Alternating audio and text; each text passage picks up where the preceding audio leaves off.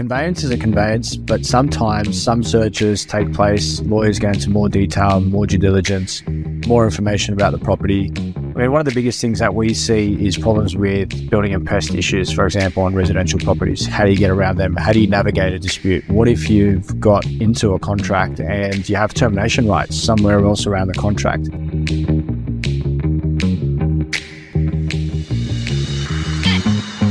Hello and welcome. You're listening to Insider, where we help you to become a better investor. And on today's show, I'm talking with Saad from Saad Woodbridge Lawyers.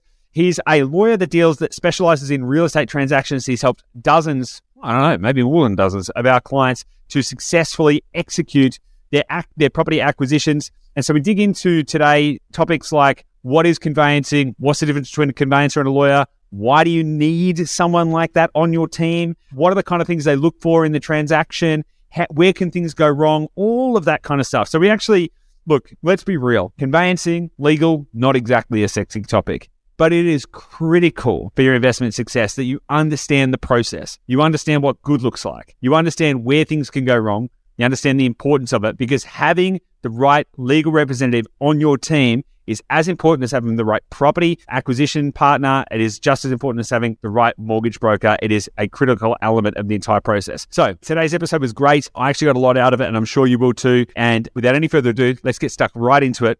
And I look forward to seeing you on the inside. Hey guys, welcome back to Insider. Joining me today is Saad from Saad Woodbridge Lawyers. Sam, how are you? Good, thanks, Goose. It's good to be chatting with you. Indeed, 100%. So, mate, what I want to talk about today is I want to talk about the legal side of transacting on property. It's an area that is like, and I know you might not agree with me, but it's not that sexy, right? I'm sure you're sitting there thinking it's the coolest thing. Definitely the sexiest. But most people don't think it's that sexy or it's that interesting. But it is pretty bloody important, and it's actually a lot more complex than people really give it credit for. They think, I was going to sign some contracts, but you and I both know it's a little bit more than that. Before we get stuck into it, why don't you kind of give us a bit of background, the sort of 60-second synopsis? Who are you, and why should anyone care what you've got to say? Yeah, absolutely, mate. I think that's a good point. And, lawyers are people who come into the transaction at the end of the day. So, my name's Sam Saad. I'm one of the partners here at Saad Woodbridge. So we do multifaceted things across the firm, but one of our biggest areas of things that we do is residential and commercial property transactions. So we deal with these things day in, day out for clients, and we find it to be quite an important part of the entire transaction process.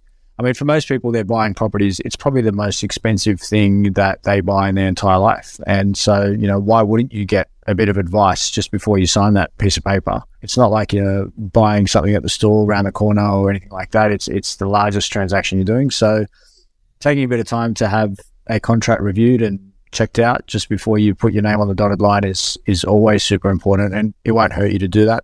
Yeah. Okay, cool. So some people that are listening to this have bought multiple properties, so they're going to be familiar with terms like conveyancer, lawyer. Some people won't have bought any properties yet. They might be at the start of their real estate investing journey. When you're going through this period, and I want to talk about like some of the process stuff. I want to talk about, conditional, unconditional exchanges, stuff like that. But for those people who don't know, what is the difference between a conveyancer and a lawyer, and are they used interchangeably in this process, or who should someone speak to and why when they're thinking about buying a property in this situation?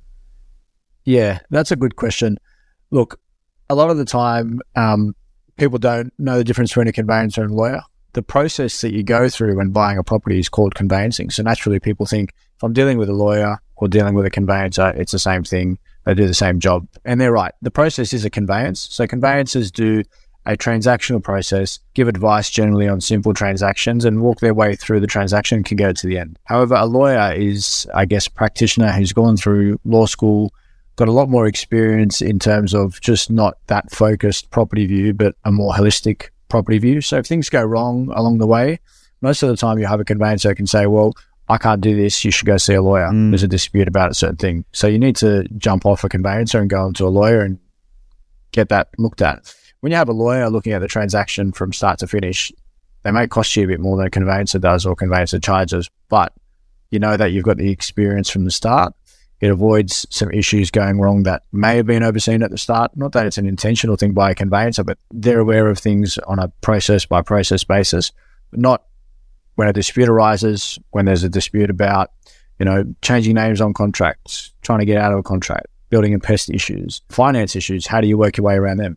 And so that's the difference between having an experienced lawyer look at it versus a conveyancer who can do the process for you. Yeah, super interesting. So a lot of people don't realize that the actual transaction is a conveyance. That is the process. So you're conveying one asset from an asset from one person to another person. So the easiest way to think about it, just to kind of simplify that a little bit, is a conveyancer understands the conveying process. They understand what needs to happen to move one asset from one person's name into another person's name, how to specifically do that process.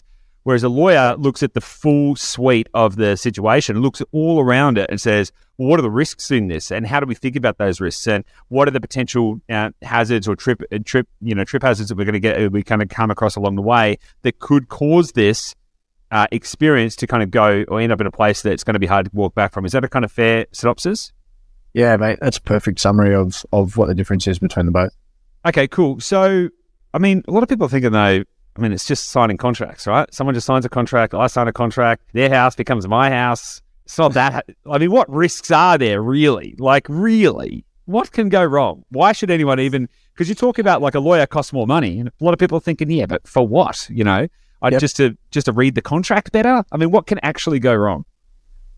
Look, conveyance is a conveyance, but sometimes some searches take place, lawyers go into more detail, more due diligence, more information about the property.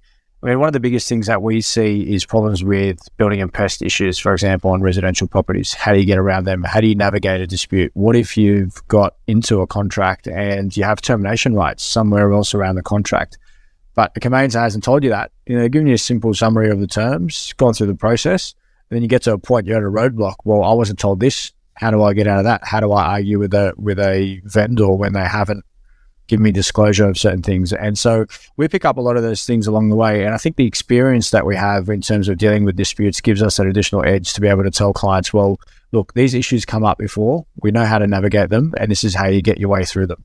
And to have an experienced team to be able to work through and resolve those issues for clients without them having to revert to litigation or finding other ways to get out of the contract, or potentially even losing their deposit because they can't resolve a dispute between them and a vendor, putting them into place and having that experience to work that out is a key thing in these transactions, especially when you've got 300,000, 400,000, 500,000 at play, even more, and you have multiple properties.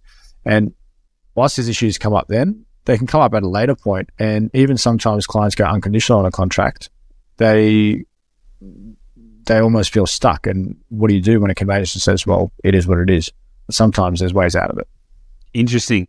Have you got an example of potentially a client you've worked with or something where they ended up in a sticky situation and, you had to flex your legal muscles in order to try and get them out of that sticky situation? I'd be awesome to get a kind of a tangible example of what this can look like. Look, simple situations. We've had many clients come to us when they've had building and pest issues on other contracts, and they just seem to get to a point where the vendor digs their heels in and can't get out. And we find ways to get them out of it, or even finance situations. Sometimes you have buyers where they can't get their finance for whatever reason, but their conveyancer is given the wrong way of notice to terminate the contract, and that's been invalid. So then they come back to us as lawyers and say, well, how do I get my way around it? And the specific wording in the contracts that have to be followed to get clients out of finance situations, building and pest situations. The devil's in the detail, and that's where you work your way through. So we have had clients in those situations, either building and pest or finance. Even another one is just incorrect names on contracts. And sometimes vendors refuse to change contracts up when there's no real harm to them other than having a correction. But some will dig their heels in, and you have to rely on case law and other situations to get clients to fix that up. Yeah, okay, cool. So basically, if there's a finance issue or a building and pest issue, or if something like that comes up, you're actually just trying to make sure that you've got the firepower so that you don't get stuck or bamboozled by somebody else who potentially doesn't know what to do. So when should somebody engage a conveyancer? Is it, let's talk about the different stages of the contract process, because there's conditional exchange, unconditional exchange, there's cooling off periods. Talk to me about that, and when is the most appropriate time to engage a lawyer to start participating and acting on your behalf in a transaction? Look, different states have different rules. So one of the biggest things, Queensland, WA, most of the time those contracts will have either cooling off periods or subject to building and pest, subject to finance. So if the sooner you get a lawyer involved, the better. If you get a lawyer involved at the start, from when you found a property and you're ready to hit go on it, get a lawyer involved, get them to have a look at the contract, just to make sure there's no red flags, make sure there's a cooling off period, make sure there's an appropriate subject to finance, subject to building and pest clause, appropriate cooling off periods. But if you exchange a contract with a cooling off period, you basically got that window to find a lawyer. So the minute you exchange, we've done a lot of transactions with Dashdot where they come through, they're exchanged, and they've got a 5-day cooling off period or 10-day cooling off period or 21 days subject to finance. And that's a period where we can give the client the advice, give them the way forward, tell them what they need to do and how they need to navigate their way to locking away that property. Okay, can you talk me through in detail, not general, but in detail, like what is it you're actually looking for when someone comes to you and says, I've got this property and I've got it under contract. I've got a 20-day building pest and finance clause. So they've got a bit of time and they go, hey, can you help me with this? What are you actually looking for? Are you talk me through the key things that you're looking for in the contract? And then also I'd love to know what searches you do to make sure, like what is your process? That's what I'm trying to get to. So people can kind of visualize what those steps are and then and what to think about. So the minute we get a contract in, first thing is we do review the contract, make sure there's no red flag terms in there. So like what? What's like the red terms? Like what's a red For flag example, a vendor makes a disclosure that they've got an unapproved structure on the property. That's a number one red flag. How do we get a client to protect themselves? Is the vendor going to give us some money for that? Are we going to put some money aside? Are we going to, have to spend that cost to get that rectified at our cost? Whose liability is that? Who does it fall on? That's one of the main things that we look for, because usually there's disclosures. Are there, if it's subject to a tenant, are there any leases in place? What are the security bonds that are in place? Has the tenant defaulted in any of those situations? Then we look at just the contract term generally. Most of the time, contracts are fairly vanilla, other than the special conditions that go in. And most of those special conditions are either put in by agents or vendors to say, we haven't done this for the property, or look out for this, or we're not covering you for this. We're making certain changes. One of the biggest things in, for example, WA contracts that we'll look at is building and pest. They sometimes limit the building and pest clauses to the main building, but then you have a you have a granny flat at the back of the property, which is not covered. And let's just say that granny flat's infested with termites, it's all damaged. You go and exchange, you say, okay, well, I've got a building and pest issue, but it's on the back of the property, and the vendor will say, well, you know what, you can't get out of it in the contract because we only allow you to have any building and pest issues with the main building. So you're almost stuck in that situation. So that's one of the biggest things that we look for. And if you get that rectified during cooling off period, then you're in the clear. You want to make sure that you have everything covered from the property, not just certain parts of it. So vendors can be cheeky in their reviews and how they put things in contracts. Same with agents to sell a property. So we've got to make sure our client's covered when they're buying. Mm-hmm. Once we do that, we do a number of detailed searches. So we'll give you a summary of the main terms in the contract, give you the advice on that. So you understand what your obligations are, what happens when you have to settle, if you're delayed for settlement, if there's a breach for any terms, what happens from there. Then we do a list of searches. So searches include council rates, water rates, general area searches, zoning searches, planning searches to look at whether there's any heritage locations or issues with the property. Are there any sewer lines that run through the property? Is your property built over a sewer line where it's not allowed to be? Are there any cultural issues, Aboriginal heritage parts of your site that are on there? Are there any other mines? Sometimes in the WA, there's mines on certain sites. So there's a number of things that we give clients advice on all of that. So we'll give you a detailed report, which is probably about 10 to 15 pages, and we give you a summary of any red flags in that report.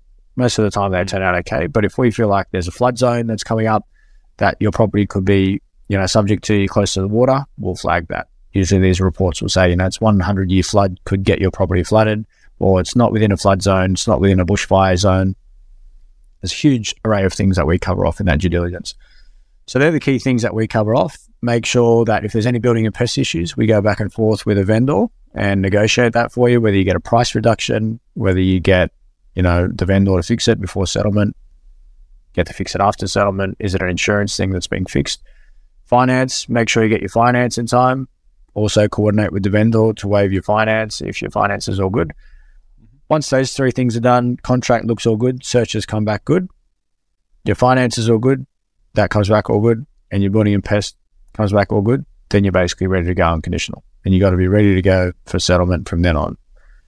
Then the next step comes being getting ready for settlement.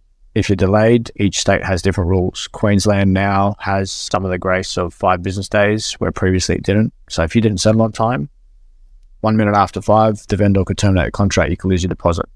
That's been a huge media thing that came into the media once, probably about 6 months ago. So since then, the rules have changed. WA, there's grace periods as well, where we can get you through without, losing the property or losing your deposit. Interest gets charged. New South Wales is different. Each state has different, processes to run through. One of the benefits that we have is that we're licensed to work across all states. So clients can engage us for WA, Queensland, New South Wales, Victoria, ACT. And that's the benefit that clients have. So if they're looking to have a diverse portfolio of properties that they're looking to purchase across different states, then you don't have to have 5 different lawyers that you're dealing with. You know the process with us. It's the same process across all your properties, except we're experiencing the different states and how they work. Yeah, that's actually a big advantage. That is a big advantage because over the years, we've had to have different lawyers in different states, right? We've got the New South Wales lawyer, and we've got the WA lawyer, and we've got the Queensland lawyer. And, great, but no disrespect to the industry you're in, but geez, there is a lot of variability in terms of quality that you can get. Sure. And it's very hard. Like sometimes you can have a cracking, like an awesome lawyer in Queensland and then be like, oh man, my New South Wales lawyer, God, it's hard work. And so getting that kind of consistency and getting a relationship that you can have that works across all of the states is actually kind of rare as well, I would say, because there's not many people who do that because of the variability and regulations and stuff that you need to understand across all of the states. So what we spoke about then was kind of key considerations really when buying a property, right? All the kind of things that we've got to think through. That sounded like it was primarily around thinking about houses and stuff like that. Are there any other key considerations that people need to bear in mind if they're thinking about buying something like an apartment or a unit or a townhouse where there might be strata or community management schemes or community title schemes, stuff like that? Is there any other key considerations that people would need to be thinking about in that context? Yeah, definitely. So when you're buying a strata unit, whether it be a townhouse or apartment, there's a whole different order, community title scheme. There's a whole different layer of things that you need to consider. And one of the most important things in those is the strata report that you obtain or the community title scheme report that you obtain regarding the property, because they're actually in some sense more important than your contract. Contract can be vanilla. It says, these are your terms, this is how you do settlement, so on and so forth. But a strata report will tell you, are there any special levies? Are there any high levies coming up? Are there any issues in the building? Are there waterworks that are leaking? Are there disputes between neighbours? So on and so forth. It just gives you a whole detailed report. You understand how much money they have through a strata report, whether you're going to be coming up for a special levy. So you might be paying, quarterly strata levies of say $700 a quarter, but then you find out the sinking fund or the admin fund's really low and it hasn't been topped up for 6 months and you're going to be coming up for a special levy because the building has some cladding works. Sign a contract, you go through with it, that's not picked up. Then all of a sudden you're paying $7,000 a quarter because there's building cladding and the strata scheme's got no money. So that's why in those situations, or a townhouse or community title scheme, you need to understand what are those quarterly levies. Are you going to be up for any additional special levies as they come up? Are there any building disputes? Do the neighbours get along? Are there weekly issues that are happening and, fights about parking or fights about, who's maintaining the garden, and so on and so forth. And all those things are quite important when it comes to apartments and townhouses. And to be honest, we do a lot more of those transactions, becoming more and more common as Sydney and Queensland and WA gets more populated in the capital cities. That's what people are going for and that's what they can afford. Yeah, interesting. Are there any states that it's, for lack of a better term, easier to buy a property? Like, which states have kind of like the most complex when it comes to the contract process or the legal side of it? Is there any that are easier or harder than one another? Look, Queensland has a lot of disclosure requirements and buyer requirements. So in Queensland, it's quite document heavy. So when we send clients things, legislation requires us to do a lot of it, and they'll just get a huge amount of information versus New South Wales, as you know, there's no legislation that requires certain documents to be provided compared to Queensland. WA, the building and pest process is a lot more meticulous and detailed versus Queensland. Queensland's a bit more relaxed about their building and pest process. WA, the only downside is the cooling off periods. They don't usually have cooling off periods there. So if you're signing a contract in WA, it's probably better to get it reviewed by a lawyer before you go into it at some point, or if you're comfortable with it, generally just, if there's no special conditions, get it signed up there. But they all got their tricks and little things that are different intricacies about each state. So there's not one that's easier than the other. But, you know, me being in New South Wales, that's what we've done most of. And that's something that they usually have the lowest level of disclosures. Everything's in the searches and the contract, so you don't have to do any external stuff after you exchange. Nice. Now, when people are working with a mortgage broker, so I'm a big believer that everyone needs to have a rock-solid team, right? And a team consists of probably having someone on your side for finance, someone on your side for property acquisition, someone on your side for legal. You know, there's a few other key players in there, but that's a big one. That's the big three. And so when people are when people engage with a mortgage broker, man, the amount of paperwork you need to do, you've got to get all your bank statements, do all this kind of stuff. There's like, it can be pretty full on, right? You're getting ready. Yeah, absolutely. Like that initial interaction with the mortgage broker can be pretty full on. Lots of paperwork, lots of documents, lots of homework, and all that kind of stuff.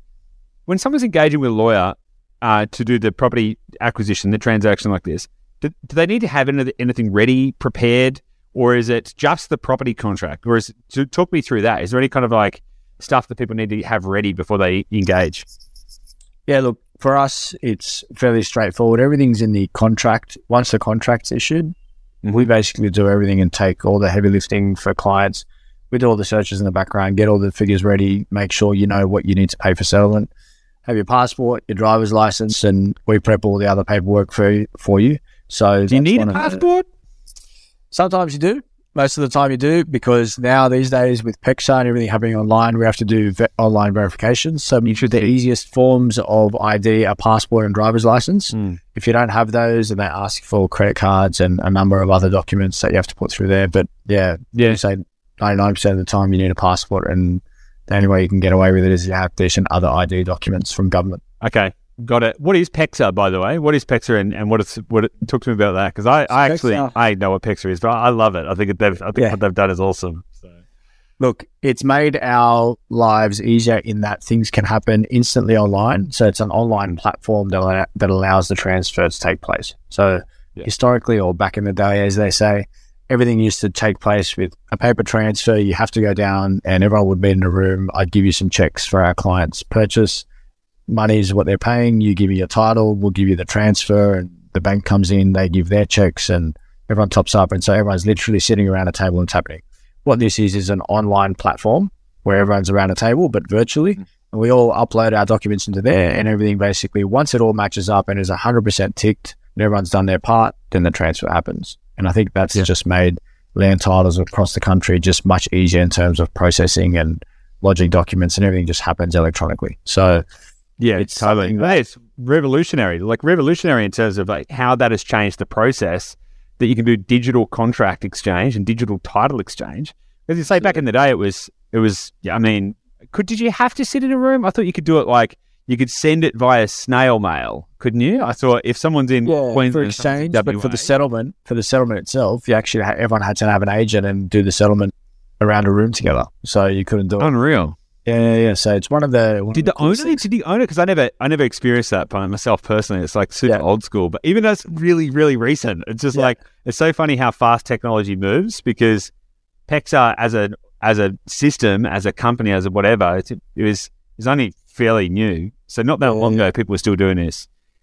Did the owner or did the purchaser have to go into that room as well, or do they just have to have a representative? No. So everyone have a representative unless you're self-representing, but it'll be a ludicrous idea for you to self-represent in any property transaction, unless you, of course, you're a lawyer yourself or a conveyancer. But even then, it's probably better to get someone else to do it for you because you want a fresh eye. But no, they didn't have to turn up. But everyone else who was represented, banks, vendor, buyer, all three of those would have to turn up together.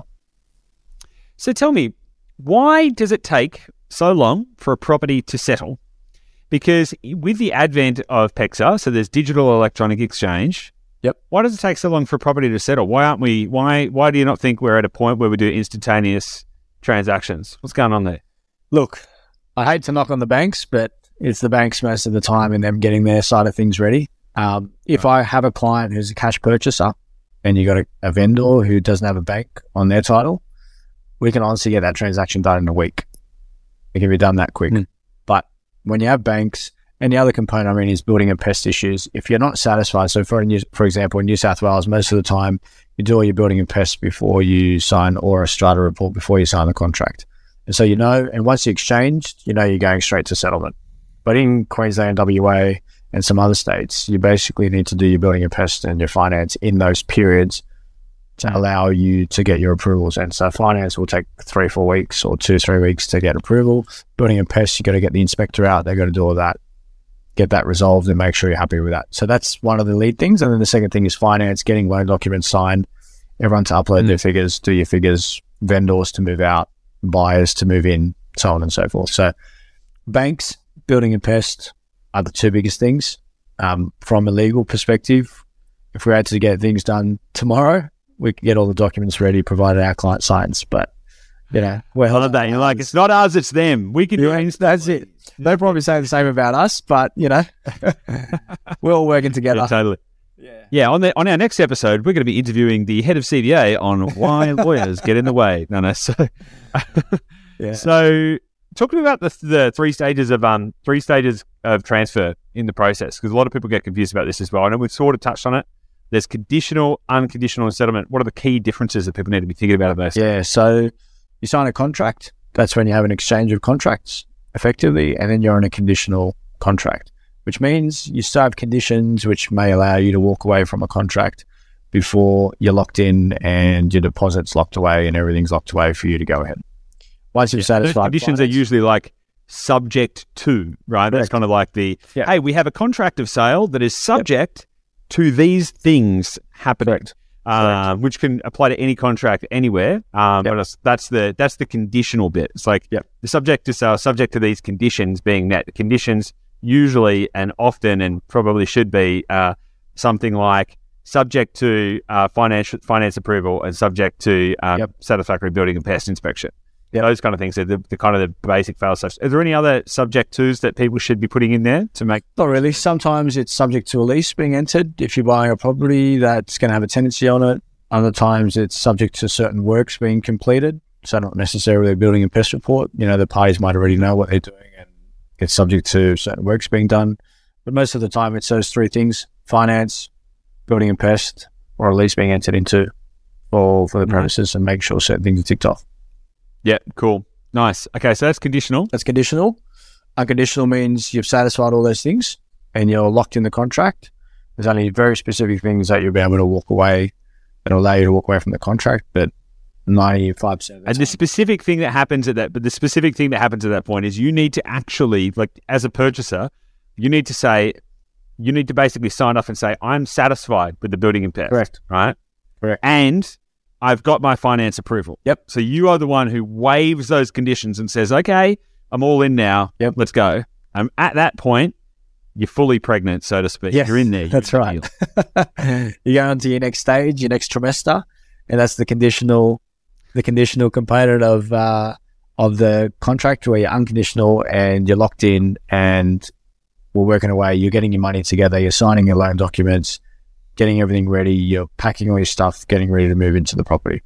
And then the background... Is that the easy bit for you guys? Is that the easy bit done? You guys just like holiday period during the settlement?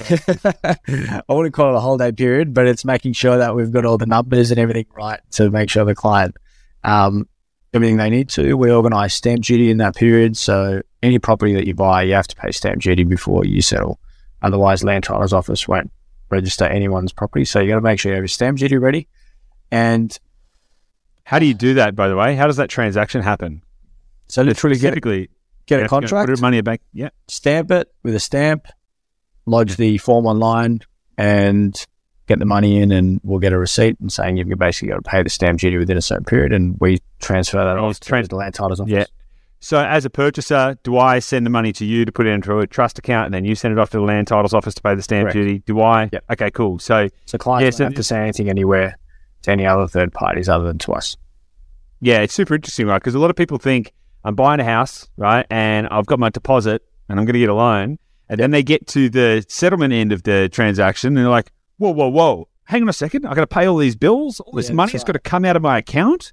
Yep. And it's actually, I personally remember the first time that Gabby and I went through it, and we were like, what do you mean we suddenly need to transfer these multiple tens of thousands of dollars to this account? We weren't advised that was even going to happen, right? So it was literally the day of. They're like, where's the money and why isn't it in the bank account? And we're like, what are you even talking about? So if that happens and you're getting it a day before settlement, you should be really concerned, because that's not the way transactions work. So for us, minute and unconditional, even though I've got it on site. So yeah, you get a summary of everything that you've got happening and where those funds come from and where you need to put them and what our trust account details are and all the forms you need to sign and so on and so forth. So it's a bit to download as soon as exchange happens, but if you read it, get across it, it's all summarized for you in a few pages and you just go from there. Got it. And so aside from stamp duty, which is a cash expense, yep, the legal expense, is that something that can be rolled into the loan, or is that a cash expense? Is there some way, because a lot of people like to think, okay, well, what can I kind of wrap into the settlement distributions, and what can be kind of covered by the loan? Is there you got any advice around any of that? So look, the way it works is, with most of the time, is you have your property, you pay your 10% on exchange, and you've got 90% of the property left. Most of the time, banks will lend you 80% of it. If it's for a residential purchase, sometimes 70, depending on that. But let's just say there's the 80% component left. So that means you need to come up with that 10% difference. That 10% difference, you'll need to add on top your legal costs, whatever the registration fees are for registering the title, and your stamp duty. They're the three main things, plus some adjustments on council rates, water rates. So what we do on settlement is we basically say, all right, vendors paid some rates up until 30 June, you're only settling on the 1st of May. So we need to give the vendor a small portion of money for those 2 months that are otherwise paid, but the vendor has already fixed it up. So on settlement, you'll have an adjustment of $200 that you need to pay extra to the vendor. Same thing for water, same thing for strata levies. So you got those payments, so it's all balanced up for you, but you don't have to pay anything up until the 1st of July.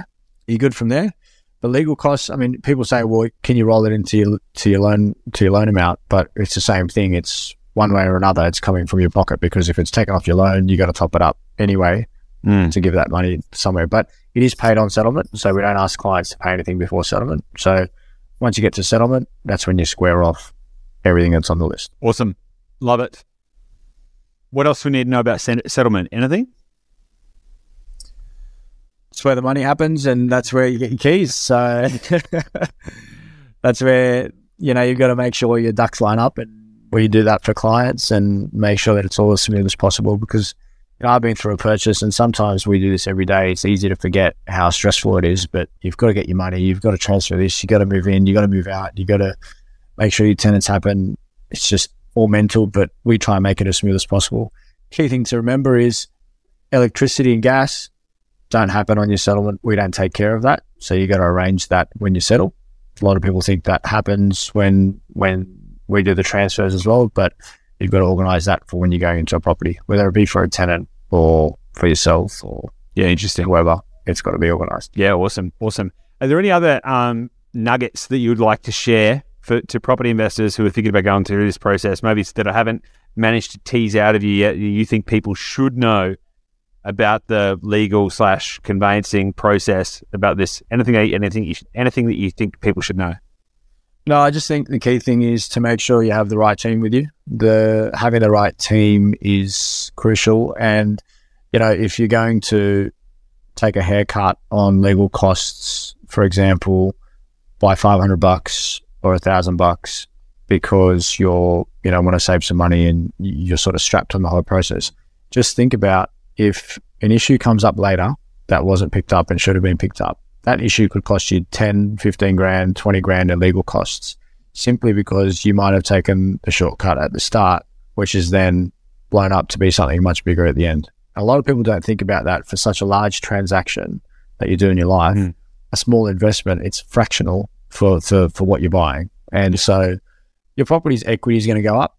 The property market in Australia is one of the cornerstones of what we have. And so probably by the time you settle, your property's gone up in $500 or $1,000 by the time you've gone through with it. So don't think about that small cost, and think about the protection that you get from investing in the right team that's around you. Yeah, it's a super good point, right? And I think a lot of people make this mistake.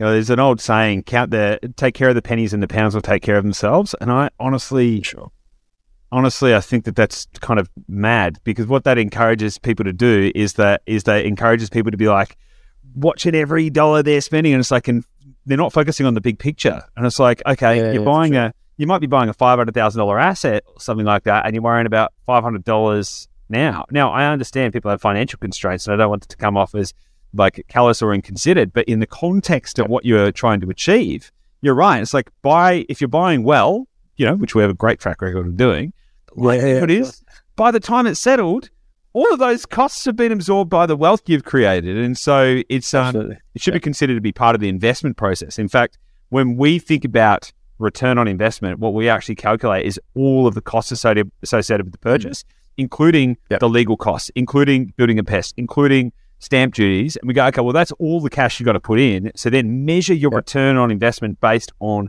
the total cash contribution. And when you do that, it's like it changes the context around, is this just another expense? It's like, no, it's not another expense. It's actually part of your investment capital. Just think about it like that. Helps people to change the way they think about it, because that's actually contributing to how they're getting to their outcome. So, Sam, I've actually enjoyed this conversation. Yeah, and I'm sure it's been informative, and hopefully, you know, for a lot of other people, it'll be the same. And, you know, we look forward to continuing to help your clients get through these transactions. Awesome. Appreciate it. If someone wants to reach out to you guys directly, wants to get a bit of help, where would they go? Best number, 02-9279-4888, or they can send me an email. My email is saad@lswlawyers.com.au.